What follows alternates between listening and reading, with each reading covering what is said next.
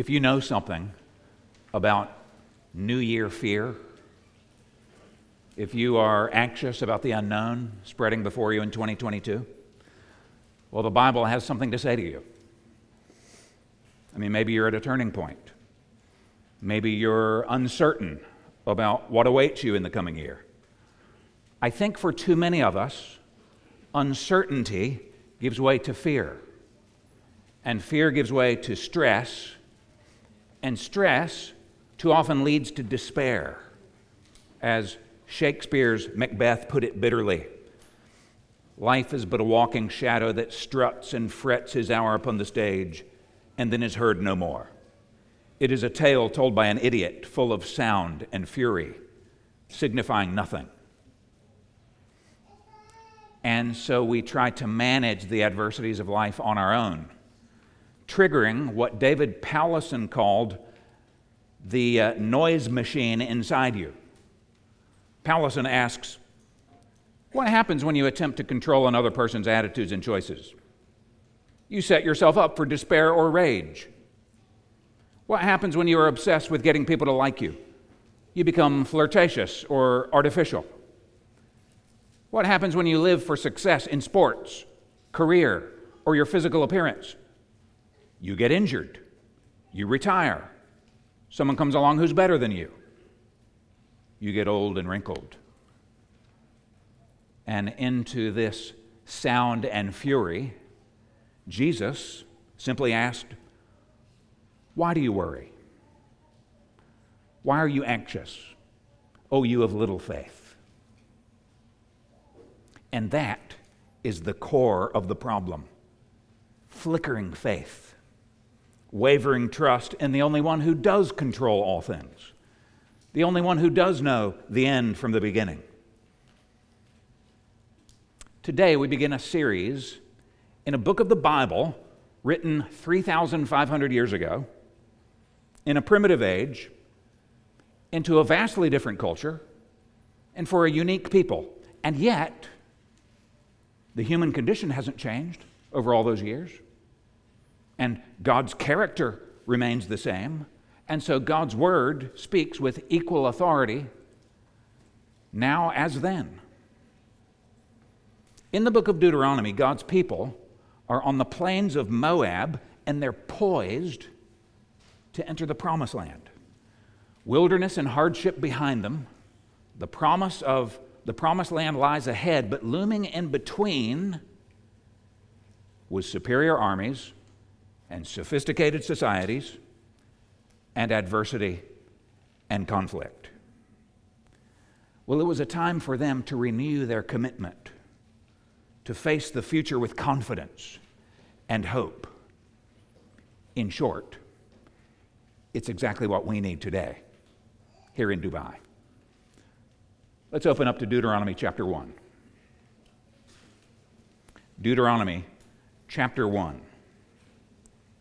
Deuteronomy is the fifth book of what's sometimes called the Pentateuch, the first 5 books, or the Law of Moses. The opening book, Genesis, is about God's creation, humanity's rebellion, and exile from God's presence, cast out of the Garden of Eden. And then history begins heading somewhere at an accelerated pace, 10 generations from Adam to Noah, 10 generations from Noah to Abraham, to whom God makes a world-shaking promise in Genesis 12. Turn there quickly, Genesis 12, look at verse 1. And then we'll go back to Deuteronomy.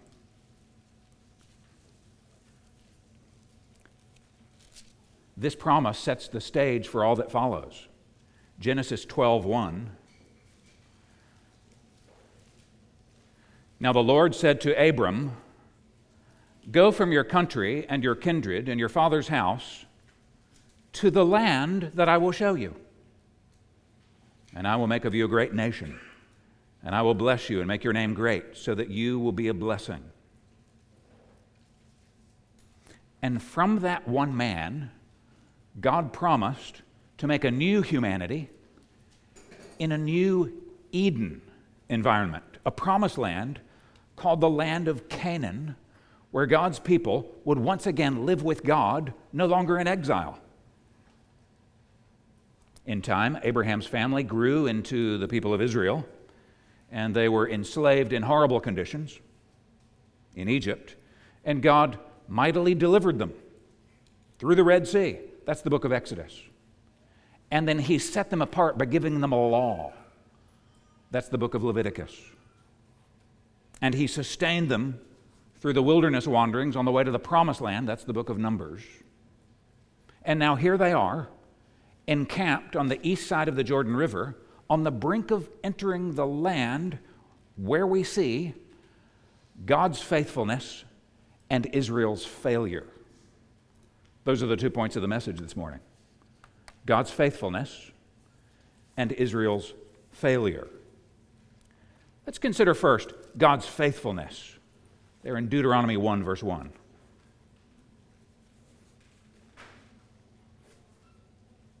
These are the words that Moses spoke to all Israel beyond the Jordan in the wilderness, in the Arabah opposite Suf, between Paran and Tophel, Laban, Hazeroth, and Dizahab. It is 11 days' journey from Horeb, by the way of Mount Seir, to Kadesh Barnea. In the 40th year, on the first day of the 11th month, Moses spoke to the people of Israel, according to all that the Lord had given him in commandment to them, after he had defeated Sihon, the king of the Amorites, who lived in Heshbon, and Og, the king of Bashan, who lived in Ashtaroth and Edrei. It had taken 40 years to make an 11-day journey.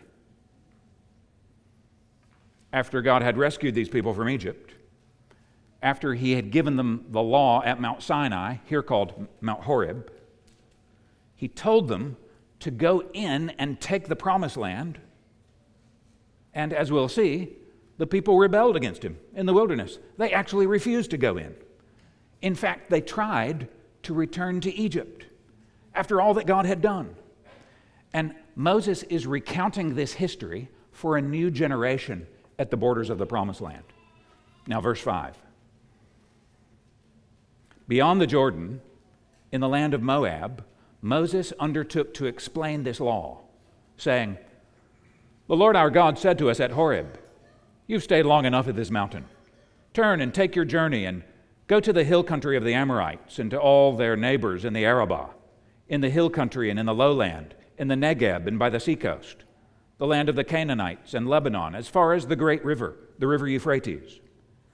See, I have set the land before you. Go in and take possession of the land that the Lord swore to your fathers, to Abraham, to Isaac, and to Jacob, to give to them and to their offspring after them.'" The Lord had promised, and now the Lord followed through. "Go in," he said, "and take possession of the land." Of course, they would have to take possession, as in dispossess it. And the reason for that is because other people were living there, the Canaanites. And they had built homes and planted crops and raised families. And many people have a problem with the Bible at this point because they claim that what God is commanding is actually immoral. Nothing short of thievery. No, even worse, a form of ethnic cleansing. And as we move through Deuteronomy, we will address these objections as they arise. But for now, 3 quick points on whether it was immoral for God to displace the Canaanites. Number 1, the earth is the Lord's and everything in it, the world and all who live in it. In other words, God made the world, and he owns the world, and he can dispose of it as he will. All property, all real estate is ultimately his. So the principle of ownership. Number 2, the inhabitants of the land, these Canaanites, were positively morally evil, and the conquest was God's judgment of them, sort of fast-forwarded back into time. Moses will say later in Deuteronomy 9, it was because of the wickedness of these nations that the Lord is driving them out before you. They're being, to use the words of God, vomited out of the land. God is purging, He's cleansing this land in which He intends to dwell through the tabernacle and the temple. And then reason number 3, why this is not immoral by any means. Well, God isn't playing favorites here. It's abundantly clear that God is impartial in His justice. Just keep reading the Old Testament, and you will see very clearly. Israel itself gets cast out, and for the very same reasons. All of it was predicted beforehand in the book of Leviticus. In fact, I want you to see in Leviticus chapter 18, just turn back there, see the prediction. Leviticus 18, that's just a couple books to the left. This is why I think it helps to actually bring a Bible as opposed to a phone.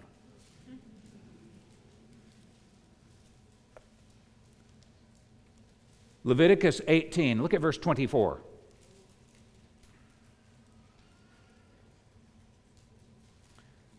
Leviticus 18, verse 24. Do not make yourselves unclean by any of these things. And he's referring here to various sexual and other sins that characterized Canaan. For by all these, the nations I'm driving out before you have become unclean, and the land became unclean, so that I punished its iniquity, and the land vomited out its inhabitants. But you shall keep my statutes and my rules, and do none of these abominations, either the native or the stranger who sojourns among you. For the people of the land who were before you did all these abominations, so that the land became unclean, lest the land vomit you out when you make it unclean, as it vomited out the nation that was before you. So God is right, and He is in His rights to judge the world as He sees fit, according to His holy character. Close parenthesis. Well, let me just say that as I looked at this passage this week, one thing that struck me is how word-centered all of this is. I mean, notice how the book begins there in the first line. These are the words that Moses spoke. Of course, Moses was not just anybody. Moses was a prophet. He spoke with divine authority. So he wasn't just giving his own religious opinions, because look at what verse 3 says. He spoke according to all that the Lord had given him in commandment to them. So here in Moses was a man under orders. What God says is what Moses says. And so Deuteronomy is not just a repeat of the law we got in Exodus. It's an exposition. That's verse 5, where it says in verse 5, Moses undertook to explain the word. That is, to unfold it, make it unmistakably clear, unpack it for the new generation as they sat there on the borders of the promised land. So how does God relate to His people? Through the written word. Friends, this is why it's unhelpful when TV screens begin to replace pulpits in church buildings. This is why good preachers are like postmen. They don't write the letters, they simply deliver them. Or they're like TV reporters. They don't make the news. They accurately report it. Well, so it is with preaching. Our concern is not to be original, but to be reliable. I remember once attending a church where the preacher read from a text of Scripture and then went on to give homespun stories and religious opinions without ever once going back to the text. It was kind of like John Broadus once quipped, if some sermons had the smallpox, the text would never catch it. So our church must be word-centered, and our church must be faithfully led. Look at verse 9. At that time I said to you, I'm not able to bear you by myself. The Lord your God has multiplied you, and behold, you are today as numerous as the stars of heaven. May the Lord, the God of your fathers, make you 1,000 times as many as you are, and bless you. as he has promised you. How can I bear by myself the weight and burden of you and your strife? Choose for your tribes wise, understanding, and experienced men, and I will appoint them as your heads. And you answered me, the thing that you have spoken is good for us to do. So I took the heads of your tribes, wise and experienced men, and set them as heads over you, commanders of thousands, commanders of hundreds, commanders of 50s, commanders of 10s, and officers throughout your tribes. Apparently, Moses was drowning in judicial backlog. He was choking in administrative overload. And why was that? Well, because, verse 10, the Lord had multiplied them, just as he had promised Abraham way back in Genesis. Remember, he promised Abraham that somehow his little family would become as numerous as the stars of the skies? Well, now it's happening. It sounds a lot like God's charge to Adam in the garden to be fruitful and multiply and fill the earth. So Israel is like a new corporate Adam entering into a new pristine Eden, a home of righteousness where God himself will dwell. So since they were multiplying, Moses was delegating. More leaders were recognized. Notice the congregation played a role in this. Verse 10, choose for your tribes wise and understanding and experienced men, and I will appoint them as your heads. So not self-appointed leaders, but congregationally appointed ones. Now, in today's corporate world, self-confidence and self-assertion are deemed essential to successful leadership, but not here. Not Moses. Moses readily admitted, I'm not able to bear you by myself. And this wasn't self-deprecating pessimism. It was healthy realism. Moses' confidence was never in himself. It was in God in leading this mixed multitude. And by the way, thank God that the leadership of his people doesn't rest on the shoulders of one man. The New Testament pattern is one of plural elder leadership, overseeing congregations marked by these same kind of qualifications: wisdom, understanding, experience, the ability to teach. These are men who must be above reproach. And in our church, we happen to have 10 elders, with more on the way, we trust. Now, I was gone for much of last year, and several of you have mentioned how smoothly it all went. The church didn't skip a beat. In fact, somebody asked me, do you feel bad that the church did so well in your absence? Quite the contrary. I rejoice in being dispensable, because here we see God's faithfulness in how his people are led and governed. Verse 16. And I charged your judges at that time, hear the cases between your brothers, and judge righteously between a man and his brother, or the alien who is with him. You shall not be partial in judgment. You shall hear the small and the great alike. You shall not be intimidated by anyone, for the judgment is God's. And the case that is too hard for you, you shall bring to me, and I will hear it. And I commanded you at that time all the things that you should do. You know, friends, when we play favorites at church, when we favor one caste over another, or one socioeconomic group, or what have you, it's not just unkind. It's not just socially suspect. It's positively evil. It's anti-gospel. Kowtowing to the high and mighty, asking wealthy people to serve in leadership just to ensure they continue giving. Sometimes we hear this kind of thing in leadership. If he can run the bank, well, then he can run the church. And so the character qualifications and the doctrinal qualifications are set to one side. Friends, do you see how worldly this way of thinking is? Favoritism in church says, those the world says more important, we here in the church are going to say are more important. But my brother elders, let's never forget verse 17. You shall not be intimidated by anyone, for the judgment is God's. That's because the people are God's.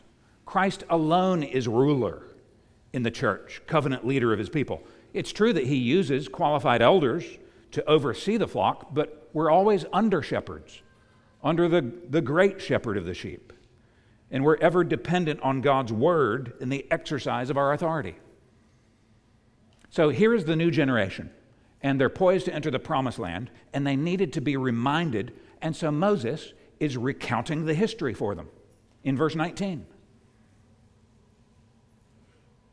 Then we set out from Horeb and went through all the great and terrifying wilderness that you saw on the way to the hill country of the Amorites, as the Lord our God commanded us.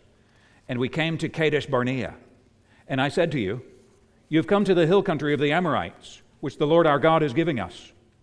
See, the Lord your God has set the land before you. Go up, take possession, as the Lord, the God of your fathers, has told you.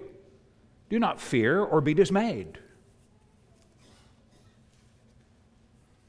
I remember one time I was flying from Dubai to Cairo, and the jet took us right over the Sinai Peninsula, giving us what amounted to a perfect aerial tour of a howling wasteland below. Verse 19, that great and terrifying wilderness. I was in my window seat, looking down, and there was nothing there but craggy mountains and nothing green at all. And yet the Lord supernaturally got them through it, and now he was going to give them fertile, lush land flowing with milk and honey. It was indeed good because God was faithful to his promise. Verse 22. 22. Then all of you came near me and said, let us send men before us, that they may explore the land for us and bring us word again of the way by which we must go up and the cities into which we shall come. The thing seemed good to me, said Moses. And I took 12 men from you, one man from each tribe. And they turned and went up into the hill country and came to the valley of Eshcol and spied it out. And they took in their hands some of the fruit of the land and brought it down to us and brought us word again and said, it is a good land that the Lord our God is giving us. Well, it was a military reconnaissance of some sort, but it was more than that. They were also looking to see, was God going to follow through on his promises? I mean, was this going to be a good land? And based on that fat cluster of grapes, it obviously was fruitful. And so here again, more evidence of God's goodness, his faithfulness to his promises. He was giving them every reason to trust him.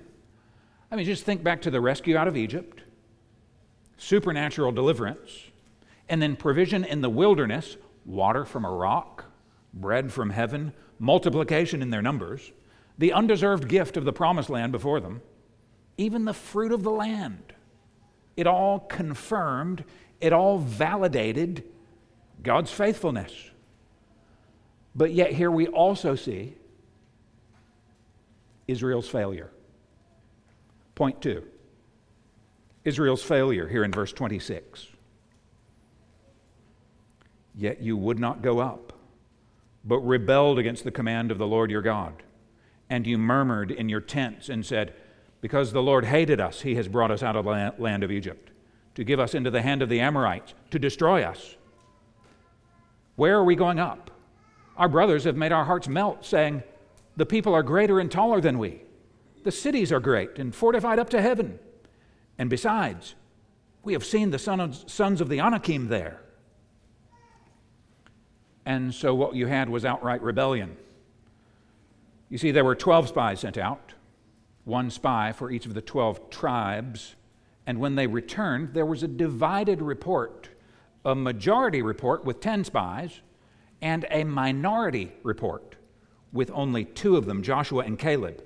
They both saw the same raw intelligence, and yet, although they went to the same places, observed the same inhabitants, they came back with radically different assessments of the situation. The majority said, we can't attack these people because they're stronger than we are, and we are like grasshoppers in their eyes. But the minority said, we should go up and take possession of the land, for we can surely do it.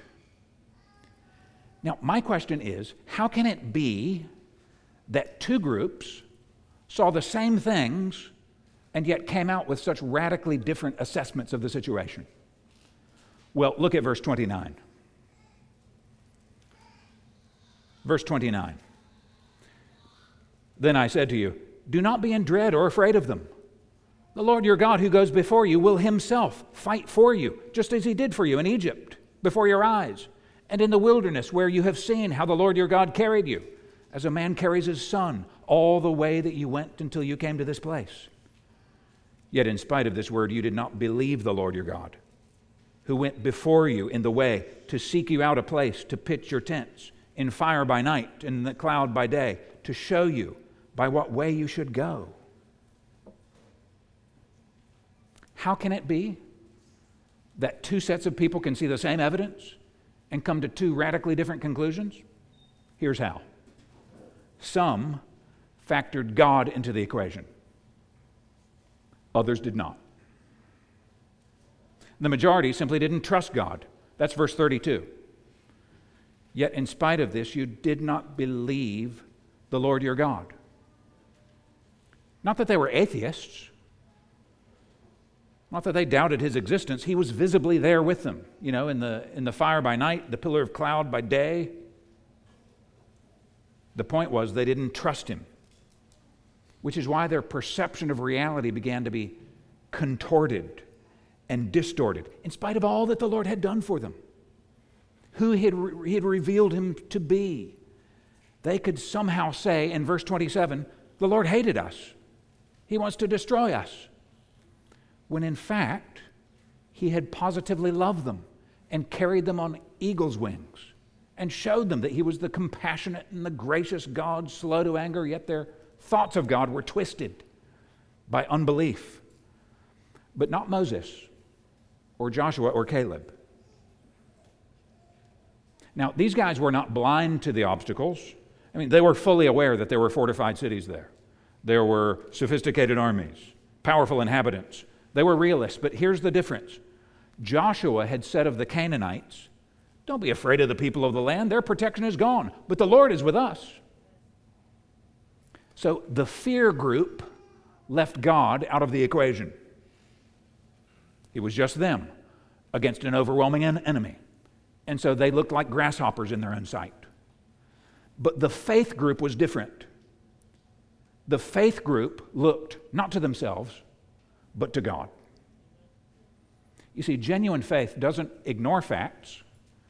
Genuine faith just takes God into the account. Now, my friends, does any of this apply to you? Well, three considerations. Three considerations for us.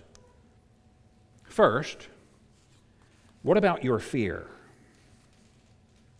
Consider your fear as you look ahead to the year 2022. Do you fear that you're going to get sick? Do you fear, for example, that you're never going to meet the one who brings you marital bliss and happiness? Do you fear for the well-being and health of your children? Do you fear that you might get passed over for that promotion? Or you might lose your job? For the believer, there's no guarantee that you won't get sick, or that you will meet a suitable spouse, or that your children will turn out to be well and healthy, or that you'll find stability and fulfillment in a job. Sometimes we do. But friends, our ultimate hope here is not in those things. Our hope is that even in a wilderness of disappointment and discouragement, God goes with us. In fact, he is specially with us in those times, just as he was with them. Verse 31. This is an extraordinary verse. Verse 31, where it says, remember how the Lord your God has carried you as a man carries his son all the way that you went until you came to this place. Friends, remember, whatever you're facing, God is not in a panic. He's not caught off guard. In fact, God has all of 2022 mapped out to great specificity. Psalm 139, all the days ordained for me were written in your book before one of them came to be. He will carry us. He can defeat the enemies that we cannot defeat. So that's first, the question of fear. Second, consider your murmuring. Your murmuring. Verse 26, you murmured in your tents. Now, I know some people just call this harmless venting. We're just stating facts. But to God, complaining is a grave sin. Do you understand why murmuring is such a big deal with God? What you're saying when you murmur and complain is you're saying, God, I don't like the way you're arranging my life. I don't care if these circumstances give me an opportunity to show your faithfulness.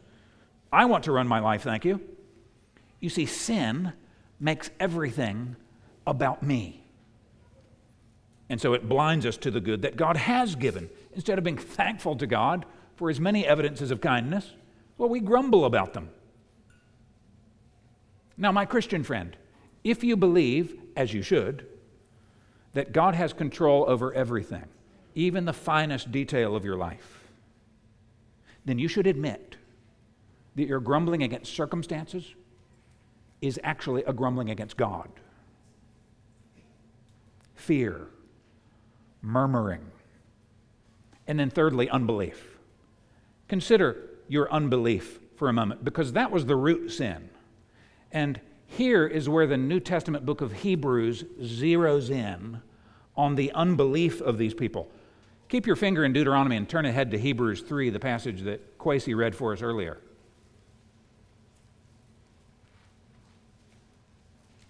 Hebrews will help us to apply Deuteronomy. Hebrews 3, verse 7.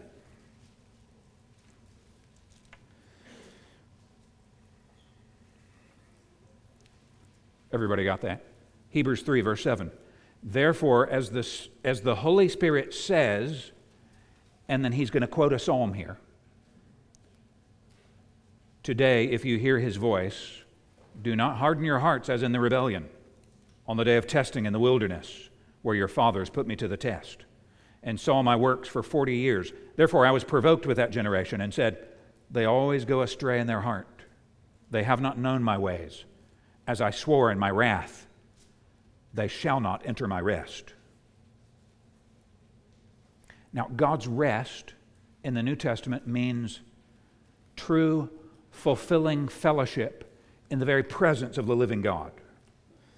It's an offer that one day God will dwell with us personally in what the Scripture calls rest. It's described as a heavenly homeland and eternal city. It's a picture of everlasting satisfaction. Now, the people who long for the city of Dubai, they find their satisfaction here in creature comforts and shopping malls, or thrilling relationships, or the comfort of nice things. Short-term, fading, shakable joys. Hebrews 3, verse 12. Take care, brothers, lest there be in any of you an evil, unbelieving heart, leading you to fall away from the living God. But exhort one another every day, as long as it's called today, that none of you may be hardened by the deceitfulness of sin. And then look down at the last verse of the chapter. To whom did he swear that they would not enter his rest? But to those who were disobedient. So we see, verse 19, that they were unable to enter because of unbelief. No generation up until that time had beheld a more spectacular work of God than this one. And they didn't have to fight even one battle. And they were now liberated. And God was leading them to a land flowing with milk and honey. And yet they'd rather be slaves in Egypt and be rid of God. It wasn't just their bad decision. It wasn't just because they got hungry in the wilderness. There was something wrong on the inside. Do you see the seriousness of unbelief?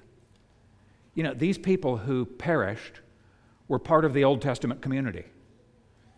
I mean, outwardly, they had confirmed the covenant. And the earlier generation had been circumcised back in Egypt. So these people, visibly speaking, were a part of the outward church.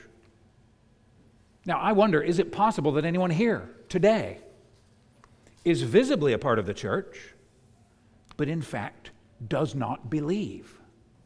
Might it be that you go through all the motions? You attend church and you take the Lord's Supper, call yourself a Christian, but in fact you don't really have saving faith.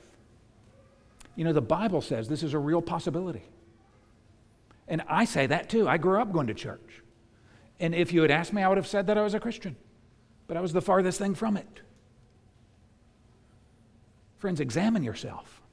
Be a part of a real church where people will take you seriously and hold you accountable and serve and love you, because the consequences of unbelief are spiritually deadly. Now back to Deuteronomy chapter 1, verse 34. Deuteronomy 1, verse 34. And the Lord heard your words and was angered. Now, he's referring here to their murmuring. It's interesting that they spoke these words in the privacy of their own tents, verse 27, and yet the Lord heard them, verse 34. So what you speak in your tent is known by God, and he was angered. Is he a God of love? Yes. Is he also angry and wrathful toward sin? Well, that's what it says. Verse 35, he was angered and he swore, not one of these men of this evil generation shall see the good land that I swore to give your fathers, except Caleb the son of Jephunneh. He shall see it, and to him and his children I will give the land on which he has trodden, because he has wholly followed the Lord. Even with me, now this is Moses speaking, even with me the Lord was angry on your account and said, you also shall not go in there. Joshua the son of Nun, who stands before you, he shall enter. Encourage him, for he shall cause Israel to inherit it. And as for your little ones, who you said would become a prey, and your children, who today have no knowledge of good or evil, they shall go in there, and to them I will give it, and they shall possess it. But as for you, turn and journey into the wilderness, in the direction of the Red Sea. Notice that's back in the same direction from which they had come. The direction back towards slavery and sin. God sent them packing. Ironic that their children, whom they used as an excuse not to go in, actually entered. But they would not. An entire generation would perish outside the land as a consequence of their rebellion. And what's worse, they lamented their sin, but they didn't learn from it or truly repent. Look at verse 41. Verse 41, then you answered me, we have sinned against the Lord. We ourselves will go up and fight, just as the Lord our God commanded us. And every one of you fastened on his weapons of war and thought it easy to go up into the hill country. And the Lord said to me, say to them, do not go up or fight, for I am not in your midst, lest you be defeated before your enemies. So I spoke to you, and you would not listen, but you rebelled against the command of the Lord and presumptuously went up into the hill country. Then the Amorites who lived in that hill country came out against you and chased you as bees do and beat you down in Seir as far as Hormah. And you returned and wept before the Lord, but the Lord did not listen to your voice or give ear to you. So you remained at Kadesh many days, the days that you remained there. I think it was the most fearful thing that a young nation could possibly have heard. There in verse 42, when it said, do not go up to fight. Why not? For I am not in your midst. These people had been abandoned. Their only hope in a howling wilderness against superior firepower and more advanced civilization was this, that God would go with them. When the Lord told them to go, they refused. When he told them not to go, they insisted on going in. Raymond Brown said, when it was promised territory, they would not enter it. Now it is forbidden territory, they will not stay away. And so they fled in humiliation as though chased by hornets. And they pled with God in tears, but since they didn't listen to God, now God would not listen to them. And the children of that rebellious generation, they were the ones who were now assembled on the plains of Moab, being instructed by Moses at the age of 120. And the question was, will they rebel like their parents? Or will they cross the Jordan by faith and possess the promised land? And these were people who needed to be reminded of the lessons of their past. Now, as we draw this to a conclusion, it's not just the ancient Israelites who are forgetful, is it? They aren't the only ones with a poor memory, are they? When we are fearful, what must we do? When we approach 2022 with trembling, we must do what they did on the plains of Moab, facing the promised land. We must hear God's word. Verse 21. Look at the end of the verse. As the Lord has told you, do not fear or be dismayed. Or look at verse 29. Verse 29. Do not be in dread or afraid of them. Well, why not? Because he will go with us. No, more than that. He will carry us. He's never failed. Across all of the centuries of divine providence, not one promise has gone unanswered. My friend, do you seriously think that he would begin with us? So are you frightened about the future? Here's a message for you. The good news is that it's God's future. He owns the future and not us. He determines it. He knows all about it. He's ordained all of it. And so here are the two alternatives for you as you face 2022. You can fear your circumstances, or you can trust God. You can tremble over giants and obstacles in your life, or you can entrust yourself to the one who said, I will never leave you. It's interesting that not even Moses made it into the promised land. He too was somehow identified with the old generation. Now, we know from Numbers that on another occasion, Moses sinned, striking the rock twice in disobedience to God. But this occasion was different. In verse 37, he said God was angry with Moses on your account. That is, as a result of the sin of the people. They were to blame, but as their mediator, Moses was implicated. And he bore the punishment alongside them. And so Joshua, the son of Nun, would lead the people into the promised land. Of course, that name Joshua means the Lord saves. Jesus' name was Joshua. Jesus, is just the Greek form of the Hebrew Yeshua, which we call Joshua. As the angel said upon Jesus' birth, you shall call his name Jesus, for he will save his people from their sins. Friends, true rest, true fellowship with God was not achieved by Joshua when he physically entered Canaan. Because Hebrews chapter 4 says if Joshua had given them rest, God would not have spoken of another day later on. So there remains a Sabbath rest for the people of God. You see, the New Testament sees the promised land of Canaan as a symbol of something, of a new heaven and a new earth promised at the very end of time. Canaan pointed forward to a restored universe.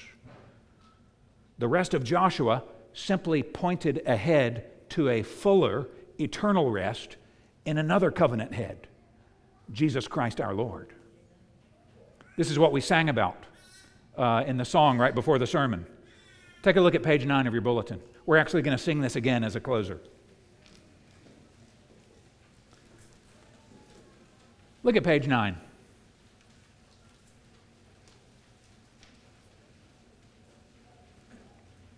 On Jordan's stormy banks I stand and cast a wishful eye to Canaan's fair and happy land, where my possessions lie.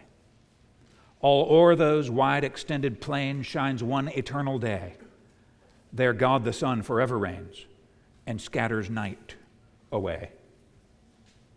But the question is, how do you get in to the heavenly Canaan?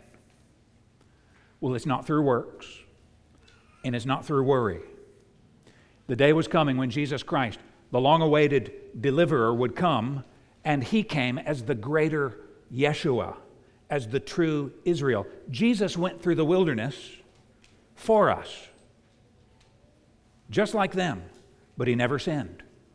40 days in the wilderness, one day for each of the years of this rebellious people, tempted by the devil, resisting him, defeating them. Jesus didn't merely go through the wilderness to show us that it could be done. You know, the gospel of Jesus Christ is not Jesus survived the wilderness and so can you. No, it's much richer than that. He went through the wilderness on our behalf, in our place, for us. Do you remember in John's gospel when Philip asked Jesus, Lord, we don't know where you're going, so how can we know the way? And Jesus replied, I am the way. Jesus was thinking of Israel's way in the wilderness. Actually, he was thinking of this passage here. Look at chapter 1, verse 31. 1 verse 31, and in the wilderness where you have seen how the Lord your God has carried you, as a man carries his son, all the way that you went until you came into this place. Or look at verse 33, who went before you in the way to seek you out a place to pitch your tents, in fire by night, in the cloud by day, to show you by what way you should go. Well, Jesus is the way. He lived an entire life of flawless obedience, and at the end of the life, Jesus went to the cross, and the captain received the spear thrust to win the battle. Jesus bore the penalty. He took upon himself the wrath of the living God in our place, on our behalf, and then he rose in triumph over our sin. And so now, for all of us who come to him, he will give the gift of righteousness so that we can finally come home. As he said, I am the way and the truth and the life. No one comes to the Father except through me. So true rest, true fellowship with God is available to you, just as Jesus invited us. Come unto me, all you who are weary and heavy laden, and I will give you rest. So have you put your faith in God's promise regarding his Son? Jesus said, you come to me. That's what faith is. It's coming to Christ. It's not agreeing with some set of ideas. Faith in Jesus is not deciding you're now going to be a better person. True faith is entrusting yourself to a living person. Jesus said, come to me. And the promise, if you do, I will give you rest. So, will you believe this promise? Will you act on it? Let's pray.